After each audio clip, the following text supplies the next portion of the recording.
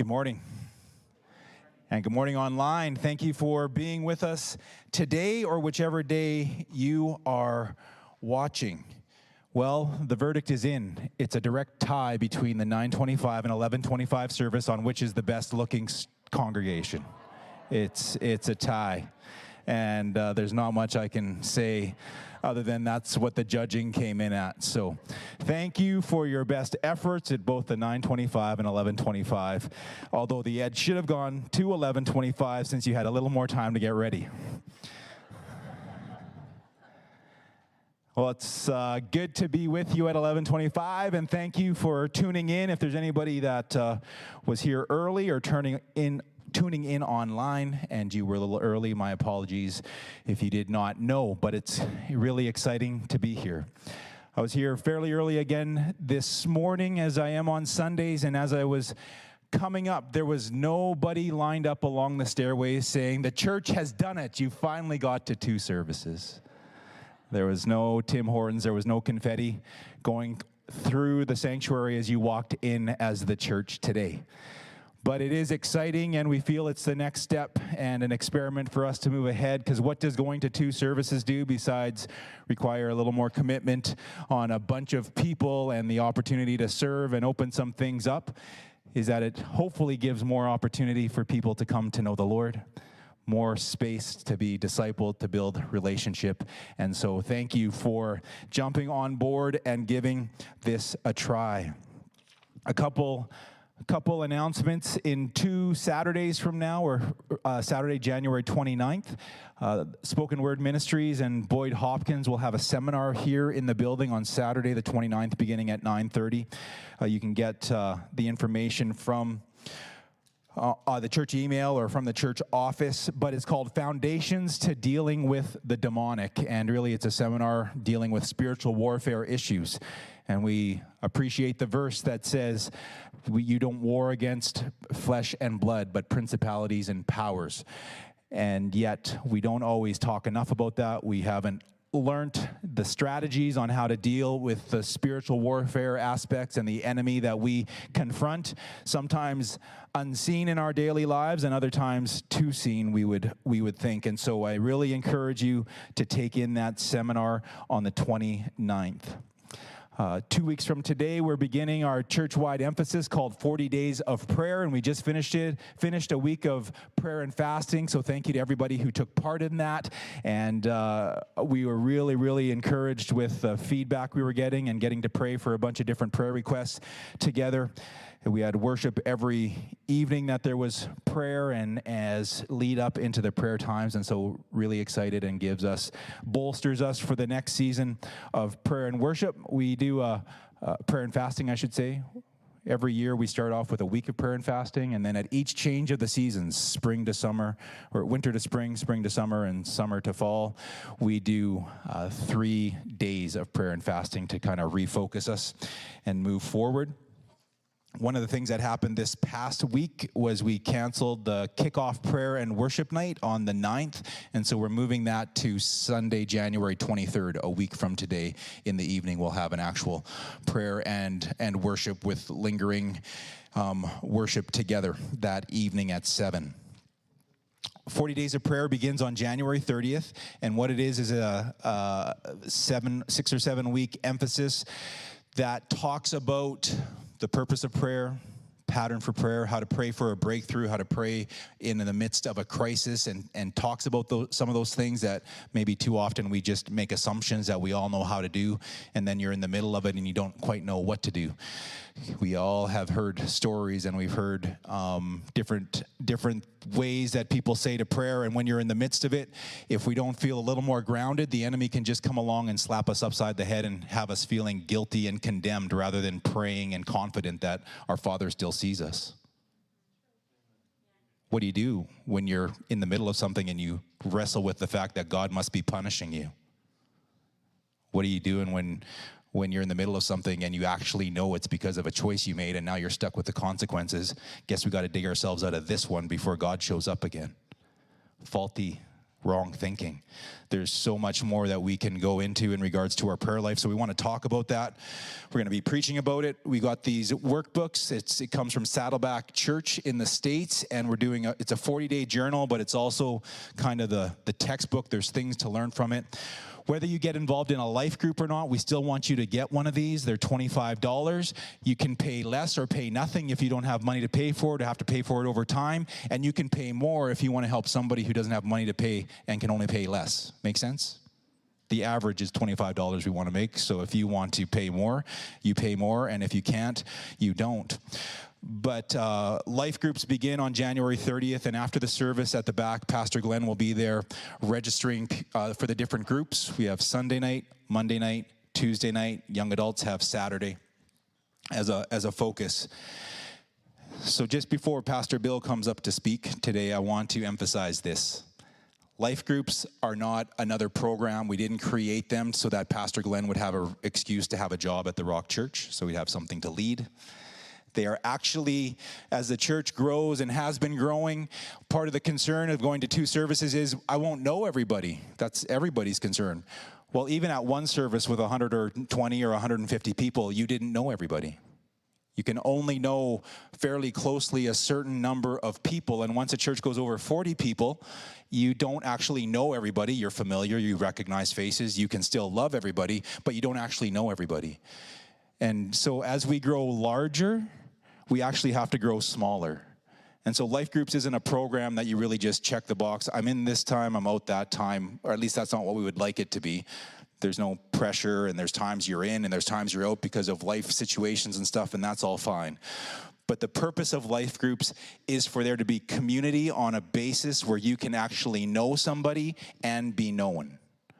Because on a Sunday, we get to gather and worship with a whole bunch of bodies, but within the context of life groups and serving together in these smaller kind of communities, that's where you really get to know somebody, and that's where they really get to know you.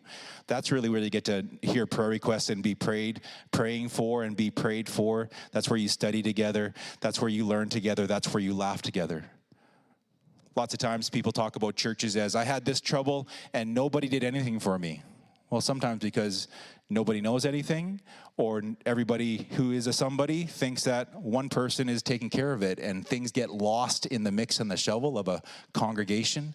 And so life groups really are the context for if a loss happens in somebody's life, the life group is the one who's praying most. The life group is the one bringing over the food. Somebody graduates and has a party or gets some great news. The life group is the group that celebrates the first and the hardest, because they're the ones that know first, because that's who you want to share with. The life group is the one that celebrates the answered prayer that happens in the context of a smaller group. Is this making sense? So the life groups aren't a program. Life groups are the microscopic version of the larger church. And so that's what we want to see happening in the context of life groups. We're not trying to busy everybody's life. We still want to serve. There's times you can be involved. There's times you can miss. Pastor Glenn, I should say, isn't taking your name in blood at the back.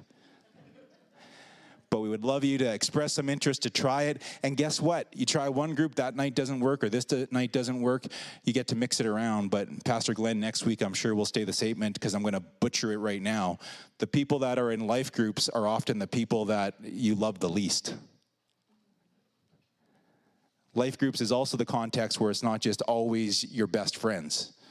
But oftentimes, God is putting somebody in that group that just kind of rubs you just a little bit, enough to sand off that rough edge on you, not that other person.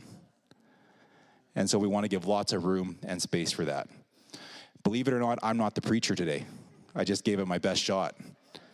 Pastor Bill, you come, Brother Bill. I get to pray for him as he's coming to you today, and you're about to settle in, maybe for a little preaching, maybe for a little teaching, but the way I'd like you to see Brother Bill today is in a mentoring statesman type of wisdom speaking to you after decades of loving Jesus and serving in the States and in Canada, that he's sharing insight and wisdom to you based out of his experience. Everybody say, I get it. Now I'm going to get it. Heavenly Father, I thank you for Brother Bill, and I thank you for his willingness to step in this week and to cover on short notice for me. And I pray that you'd anoint him again. Thank you for the word you've given him, and I pray as he shares it again, but to fresh hearts, that it would go into good ground and soil, and you'd stir us in Jesus' name. Everybody said, amen. Bless you. Let's go. That's what we say. Exactly.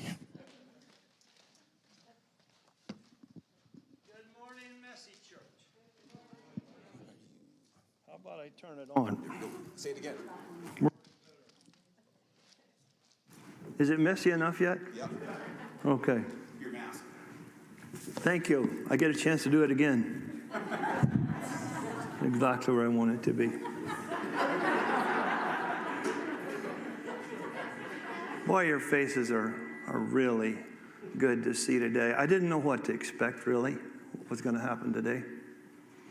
And I was really unbelievably surprised about what did happen on our first service. And for those of you, hello, all you guys out there who didn't want to get up and face the cold and come and be here with us. So no, we love you. We love you. You're gonna miss the thing that our performance in the first one, because we're talking about messy church to some degree, and I'm working on my Olympic moves, and in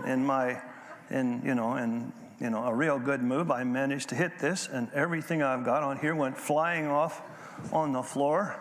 And Dallas jumps up, and he's down there on his hands and knees trying to pick it all up. And I'm saying, now, this is the way the church is supposed to be. I make the mess, you pick it up, kind of thing.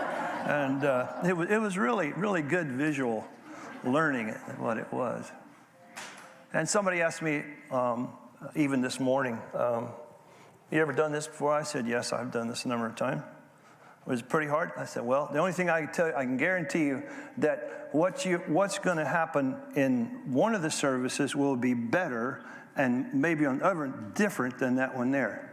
And I've already seen that. Because of the reality. I'm sitting here and thinking, and into my mind as we're moving. Two instances out of God's Word came to my mind. And when we're talking about doing this right here today, what we're actually doing is we're taking a pretty serious risk to see, how this is going to go and where this is going to fly. Because let's face it, there are a lot of people going to have to do a lot more work. A lot more things have to come together. It's not normal, and so that's a difficulty. So I think of the Holy Spirit whispering into my ear today, saying, Bill, what do you think, how do I want to say, disappoints the Father the most? When you do something stupid and make a mistake, are you too frightened or willing to take a chance? There's a scripture about that. Him who knows to do what is right and doesn't do it, to him it is sin. So we're in a risk-taking business. That puts us closer to the kingdom of God. Way to go. And join us as we go on with this whole thing. The other thing I wanted to say that came to my mind is that I have a deep, deep belief that has been bolstered over my life, and I learned in university and through some good professors, is the very simple reality that every single person in this room and every person on the face of the earth is significantly different than any other person alive. There are no copies of you. And you might find it somewhere in your Facebook, whatever. Oh, this guy looks like that guy, whatever. Don't even think about it, because it's not true. And if that's really true, and there's nobody like you, then if we are the Father's sons and daughters, and we go in there, and we're in that place, and we are coming to the point that we're going to talk to Him, nobody can pray or talk the way you do. Now you put that in mind. This is how much He has you in His heart. And you're embellished in there. And we don't have to call and ask permission. We don't have to get on the phone and wait to see if somebody is there. We're very busy. Please give us your call, and we'll be back to you in 6 hours later, maybe. Hello. In fact, more often, God is getting me up out and doing something. Say, get up. We got to go talk. That's the kind of God we have. And so here we are in this particular situation, not really knowing, in one of those times in life when we don't really know where it's going. You feel that? I mean, you get something planned, and then you have to stop that. Here we go. We don't know. Even today, we didn't know if we're going to be able to come and do this because of the people who are having great difficulty and shutting everything down in Quebec and Ontario and British Columbia. And we're still in Saskatchewan with some degree of freedom, but we don't know where it's going. And yet, in that, there is the reality that God is doing with his people what he wants to do if they have the ears to hear. That continues. That continues. And you have a choice today. You have a choice to either take a long look and think about it, or a chance to say, I'm going to go for that. I'm going to go with those crazy people, with the messy church at the Rock, and see what God has to do. And so, becoming prayers, becoming people who are capable, growing, listening to God is probably the highest goal of any person's life. Nothing can change the trajectory or the movement of our life in any way more than the ability to hear and follow and listen to God as he speaks to us through all of his creation, through all of his children, through the church, through the school, through your problems, through everything in your life. God is there, and he is prepared to speak to you if you are prepared to listen. And today we're going to just take a few minutes. The title that I've called and entitled my sermon is "The Many Faces of Prayer," and it's a very rich subject. I want to say first of all that prayer is personal and corporate. That means that there are two types of prayer that you have opportunity to be involved in. Personal prayer is me and God alone. And when you're in God alone, you can't do any phony baloney stuff. You can't kind of con him. You know, sometimes there are people just really good at conning others, and that's the way we're going to approach God. Well, God, you know, I'm a really good guy and working on all this stuff. You know, whatever. Give me a break. You know, you can't con God. He knows where you are. He knows where you're going, and yet still with that, there comes this ability that, and this is a major thing. As long as you're, as long as you're not honest, let's just put it like that. A word comes to my mind. But thank you. I appreciate that. When you're not doing that to God, then you have a door to be open. And so the point is that we need to have the freedom, and we need to have the conscience that if we are going to have a chance to speak to the creator of the universe, we're not going to have to con him. But then there's the matter of the corporate. And some people have more trouble with the personal, and some people have more trouble with the corporate, because corporate prayer is what you can do. You can't do by yourself. I did it again. Watch it. Get back. If you can't, some people can't be in a group of two. Very uncomfortable. Other people can't be in a group that's large. And so that's kind of the reason why churches do it differently. And just very briefly, I'm going to give you just a summary, overcover summary of prayer from the rest of the body of Christ. Because we pray in many, many different environments. We pray, of course, personally. Then we pray as couples. Then we pray as families. Then we pray as churches. And then we pray differently as denominations. And then we pray differently around other situations that we are, like whether it's political or whatever, some other environment where we're in. So all of those are the facets of prayer. And we need to be moving more into the comfort of both of those issues. The liturgical people, the people who basically, and generally, and this is far too narrow, Roman Catholic, Anglican, Orthodox, and many others of which you have some, they live and operate in worship based on a 52 Sunday kind of Christian calendar, and the service is written, and the service is presided over by an official, a priest, a bishop, or some other kind of person, and everyone is involved. You have this, you read it, you read the same things, you read the same prayers, you listen to the blessings. All of this is not something that you can just sit back and watch it happen. I mean, you can, but you can't be there. And frankly, you'll be pretty noticeable if you're not. So that's part of the situation too. But the reality is that works for some people and some people it doesn't. And I want you to hear me very clearly. I'm not saying that you have to do anything. The thing is, the point I'm trying to make is that you just don't have, and I'm frustrated by, I've got a friend, and he's kind of a good friend. And all he does is complain and complain about how crappy the church is. And okay, so I know, I've seen tremendous amount of garbage as a pastor. You see that, you see all kinds of junk from all kinds of things, and sometimes you're part of the problem, so you have to get to the end of the line or whatever.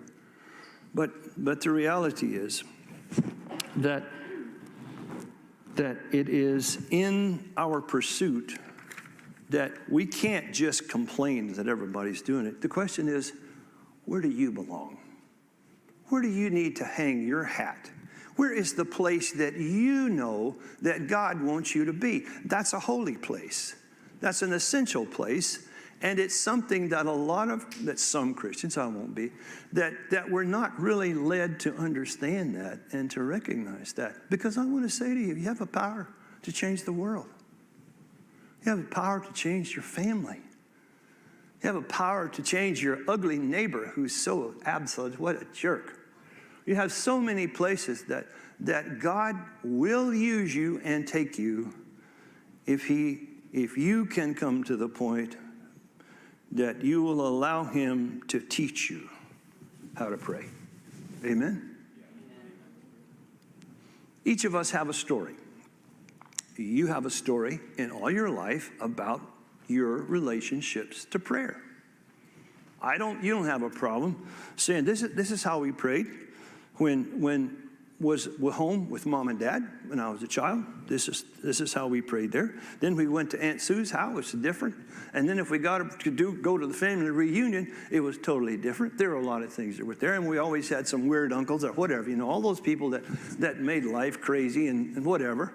Or maybe a brother-in-law that's particularly obnoxious, whatever. But all of us have those things, and a lot of times those are the places where the religion conversation gets going, and you say, oh, I'll never go back there again. But the reality is that we're affected by those, and they're part of our life. I grew up in a military family. My dad was an officer in the United States Air Force and served there for 30 years. Moved a lot. I was in 9 different schools before I was in grade 5, just moving. We did not attend church regularly. We didn't pray together. My parents were good people, but church was a small part of their lives until my father's retirement. And then about that time, they decided to go different ways. And as a teenager, my parents were divorced, and my sister was desperately going through extreme difficult. My mom taught me to read and encouraged me to read the Bible. Dad taught me to work. Jeannie and I were both brought into this world, into the Baptist womb. The Southern Baptist was our group, the largest Protestant group in the world. And life was simple, and it was very clear. At Sunday morning, you get up, and you go to Sunday school, and you go to church. And then Sunday afternoon, you go to youth group and all that, as well as Sunday night church. And then on Wednesday, you go to Wednesday night for prayer meeting, which had all of these other groups that are meeting there at the same time. So you're spending all this time at church and all of this time with praying and all of that going on. And that just becomes the way you think, well, that's what everybody does. That's the way it is. But it's not so. So I grew up in a Baptist environment, and I lived through it. I still have magnificent lifelong friends who are very much involved with that. Because individuals, let me run this rabbit quickly. I have people who say, how in the world can you go to church? And because there are just so many hypocrites there. Well, truth is, that's right. I'm one of them, okay? We all have these places in our life where we recognize that we're kind of playing the thing and not really straight and periodically there has to be that straightening in our life, and God is good about doing that. But the point is that we have the power to move forward in prayer in ways that no one else can ever give us. So I want to get to the basics of what I want to say today. I want you to read with me in Luke chapter 11, verses 1 to 4. I'm going to read this. And then after that, we're going to go to chapter 11, verse 9. And I want you to do some responsive reading with me, like might be done in a liturgical church, that will perhaps hopefully bring this closer to us. This is Luke 11:1. Now Jesus was praying in a certain place, and when he finished, one of his disciples said to him, Lord, teach us to pray, just as John taught his disciples. And he said to them, when you pray, say, Father, hallowed be your name. Your kingdom come. Give us each day our daily bread, and forgive us our sins, for we ourselves forgive others who are indebted to us, and lead us not into temptation. That's where it ends in Jesus' prayer right here in Luke 11. If you go to Matthew chapter 6 and verse 6 to 9, there are further words in there. And you'll realize that over the years, this became the Lord's Prayer that was used, and it's part of every church's I ever known liturgy or use in the situation. Now, what I want you to do in order to really grasp this, as we go to verse 9, I want to read, and I want to ask you to repeat after me, if you will. So this is, we got it up here, guys? Okay. And I tell you, ask and it will be given to you. Seek and you will find. Knock and the door will be open. That's all you have to do. That's extreme. You can't take any of those away, but those are the three elements that are required in order to be able to communicate with the Father. And it's important that we grasp that for what it is. And so then it's important with that basic thing, and then it's important also to recognize, and I'm going to read the rest of this, what father among you, if his son asks for a fish, will instead of a fish give him a serpent? Or if he asks for an egg, will give him a scorpion? If you then who are evil know how to give good gifts to your children, how much more will the Heavenly Father give the Holy Spirit to those who seek him?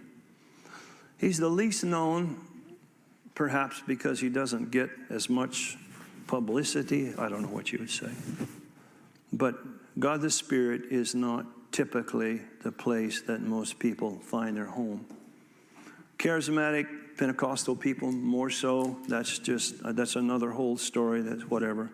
But what really is important is that if you are coming to the point or approaching the point that you can consider the fact of how important this is, then there are three things you have to do. You have to recognize that your praying is going to be based almost 99% of how you perceive God to be. If you think God is Santa Claus, you're going to ask for some Christmas present. If you think he's a dirty old man, you're going to stay out of the way. If you think he's a cop, you're going to run for him. But who we picture God to be. Now, the next thing is you'll never ever know who God is. I know people who have nothing to do with God, and they have no idea because their God comes from YouTube, Facebook, video, all of the movies, whatever, where God is depicted. And so much of that is just completely outside, in fact, contrary to the person of who God is. And so the next thing that's critically important, and sometimes we leave this in the hands of preachers or religious people, whatever. And, well, I think it's okay to read the Word of God, but it doesn't really turn me on. But the truth of the matter is that there is no greater power on the face of the earth than the Word of God. You start at Genesis 1:1 or about 1:3, and the Lord, in the beginning, God created the heavens and the earth. Earth was out formed and void, and darkness came on the water, and God spoke. And there was light. I heard a most amazing thing this last week, and I'm running these rabbits. Give me. I couldn't believe it. You've heard even on your radio this new interstellar space mirror that's going to take pictures beyond anything we've ever seen. Have you heard some of that? This is something scientists have been working on for a number of years, and it's supposed to take us like 10 times beyond where we can go right now, to something like 80 billion miles away. Light travels at the speed of 186,000 feet per second.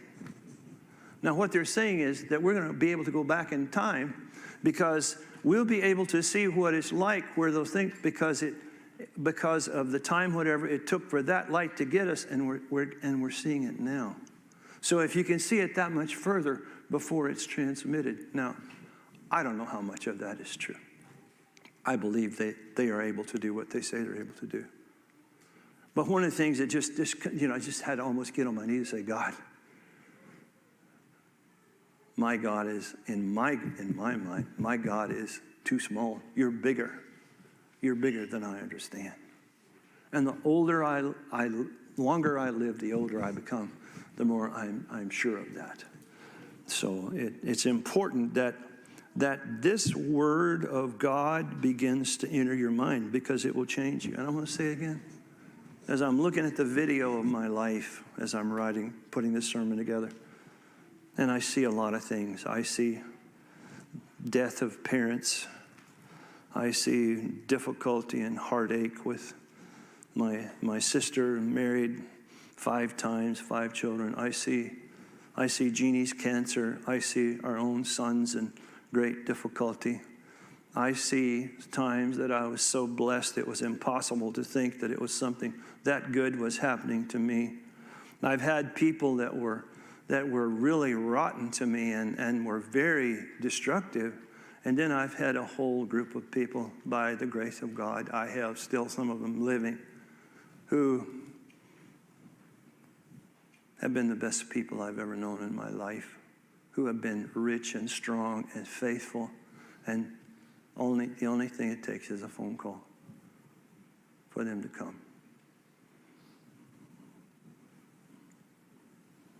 The degree that the Spirit speaks to you and the ability that we have to see and hear what God has to say is the greatest gift in our life. But it's important that I'm winding down. It's really important that we consider how God answers our prayers. For most of us, as we start off, we're only interested in can you give me or will you give me what I want? And it has to be this color, and I want it to be right now before Friday. That's where we start. And you know, that's not a bad place to start. If that's your beginning time you're praying to God and you're 6 years old or even 10 or 40, that's okay. But the reality is, if you're still praying that kind of prayer and you're got the bottle and the diapers and you're a teenager, there's a serious problem. And so that's something that we have to look at clearly. But then look at the many other ways. What I'm trying to say to me and to you is that we have to understand God's answer to our prayers in a so much larger dimension, because sometimes God says, wait. Wait. Over and over in the Psalms and throughout the Scriptures, both Old and New Testament, it talks about waiting on the Lord. Waiting on the Lord. And we will mount up like wings of eagle. We'll run and not grow weary. We'll walk and not faint. Because that's what's required to receive God's blessing. Now, why that's good, and Noah Parsons didn't get to speak, and he had this wonderful sermon here that was just so good that I keep saying, God always knows the time. He's always on time, all the time. You think about that. You think about that.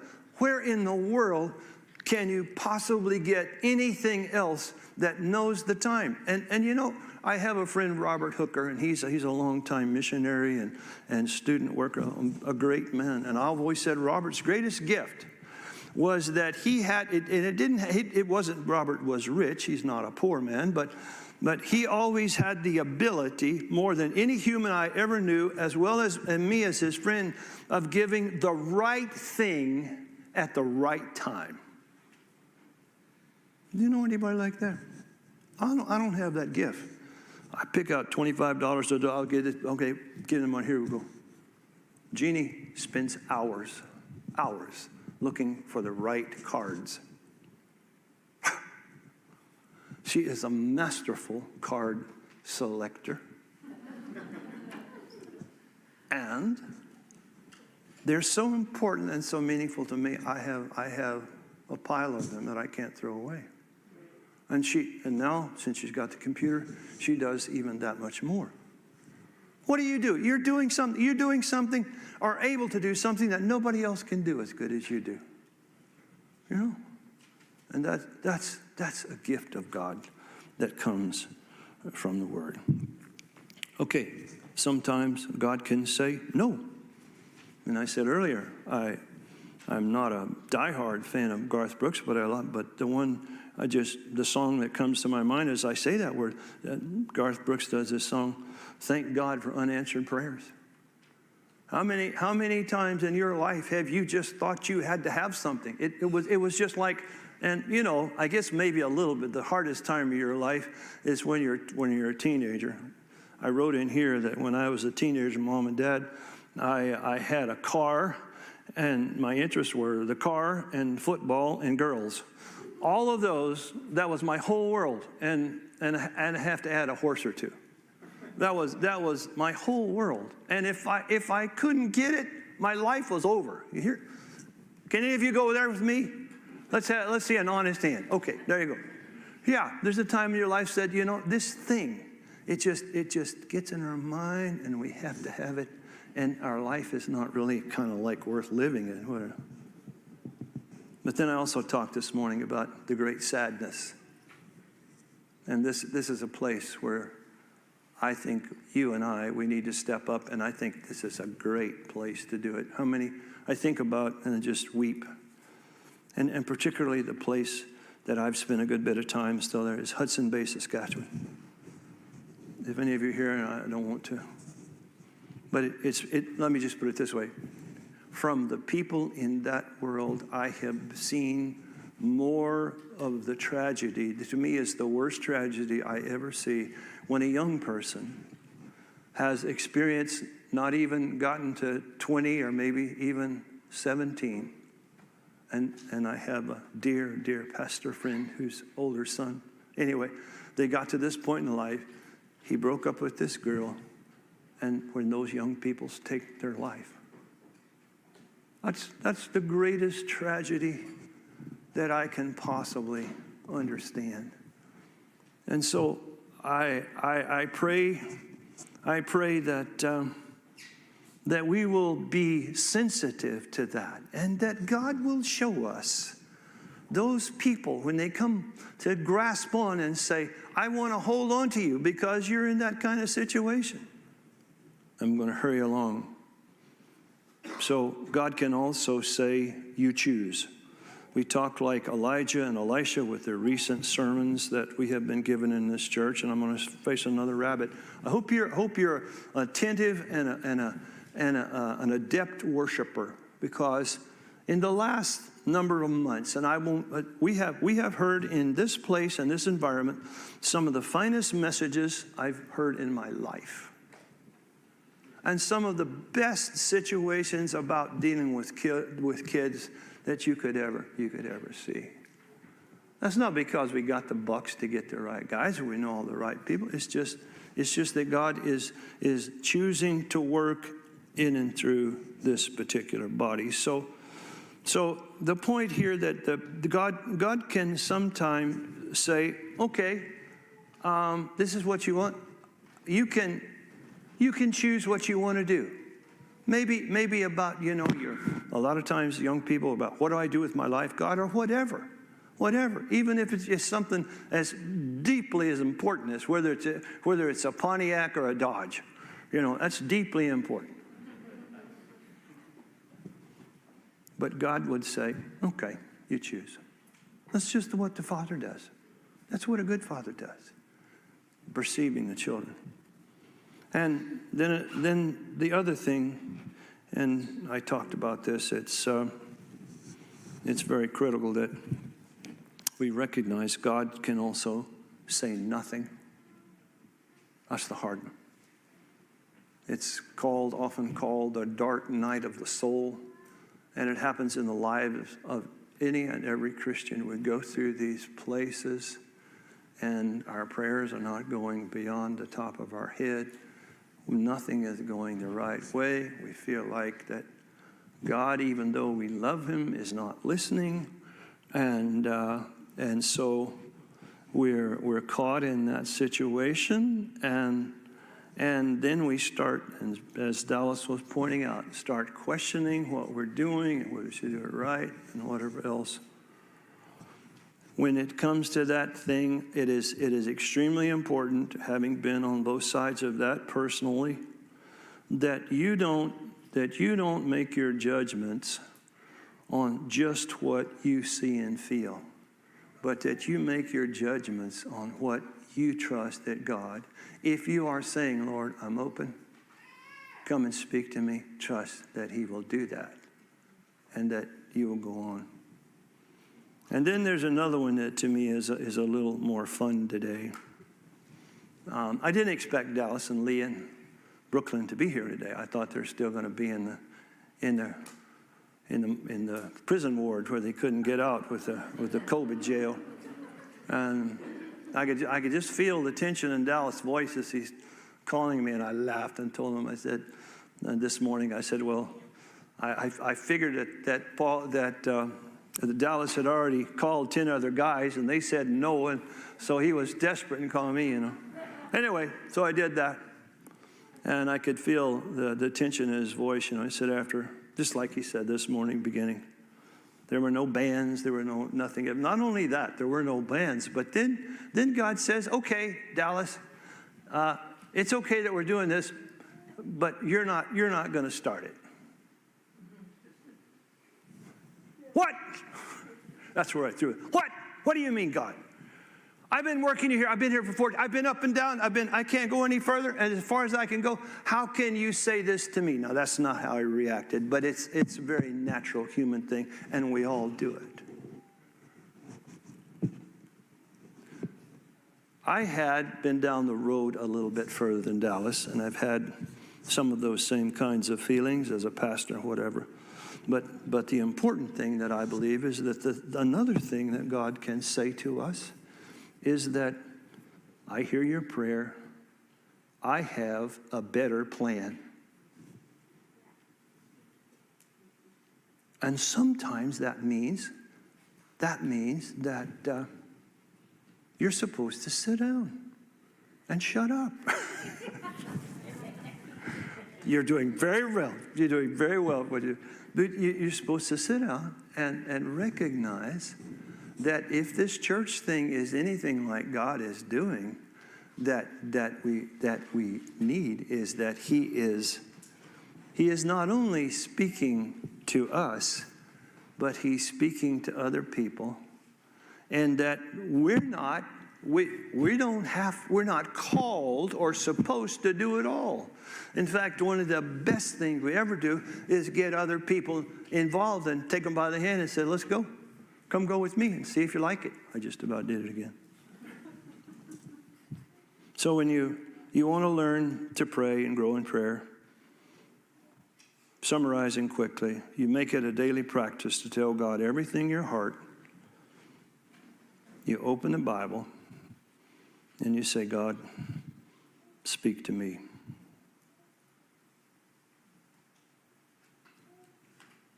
Don't ever make the mistake that I make frequently, and I catch myself, and it's desperately wrong.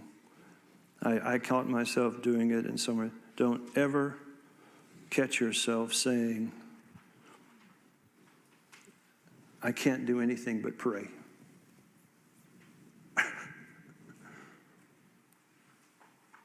I just sit here and I hurt so much and I want to help those people so much. I don't know how to do that, and I can't do anything but pray. My wife had this saying years ago: prayer should never be. Prayer, I should say it this way: prayer should always be your first action and never your last resort. That's wisdom. You want to grow in prayer? Thank God for your problems. Include prayer as a central part of your morning ritual. Get up, get the coffee, do whatever you have to do like you're normal, and take a moment and spend it with God, and then ask, seek, and knock.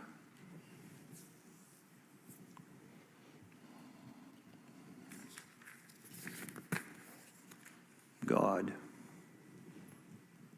is faithful.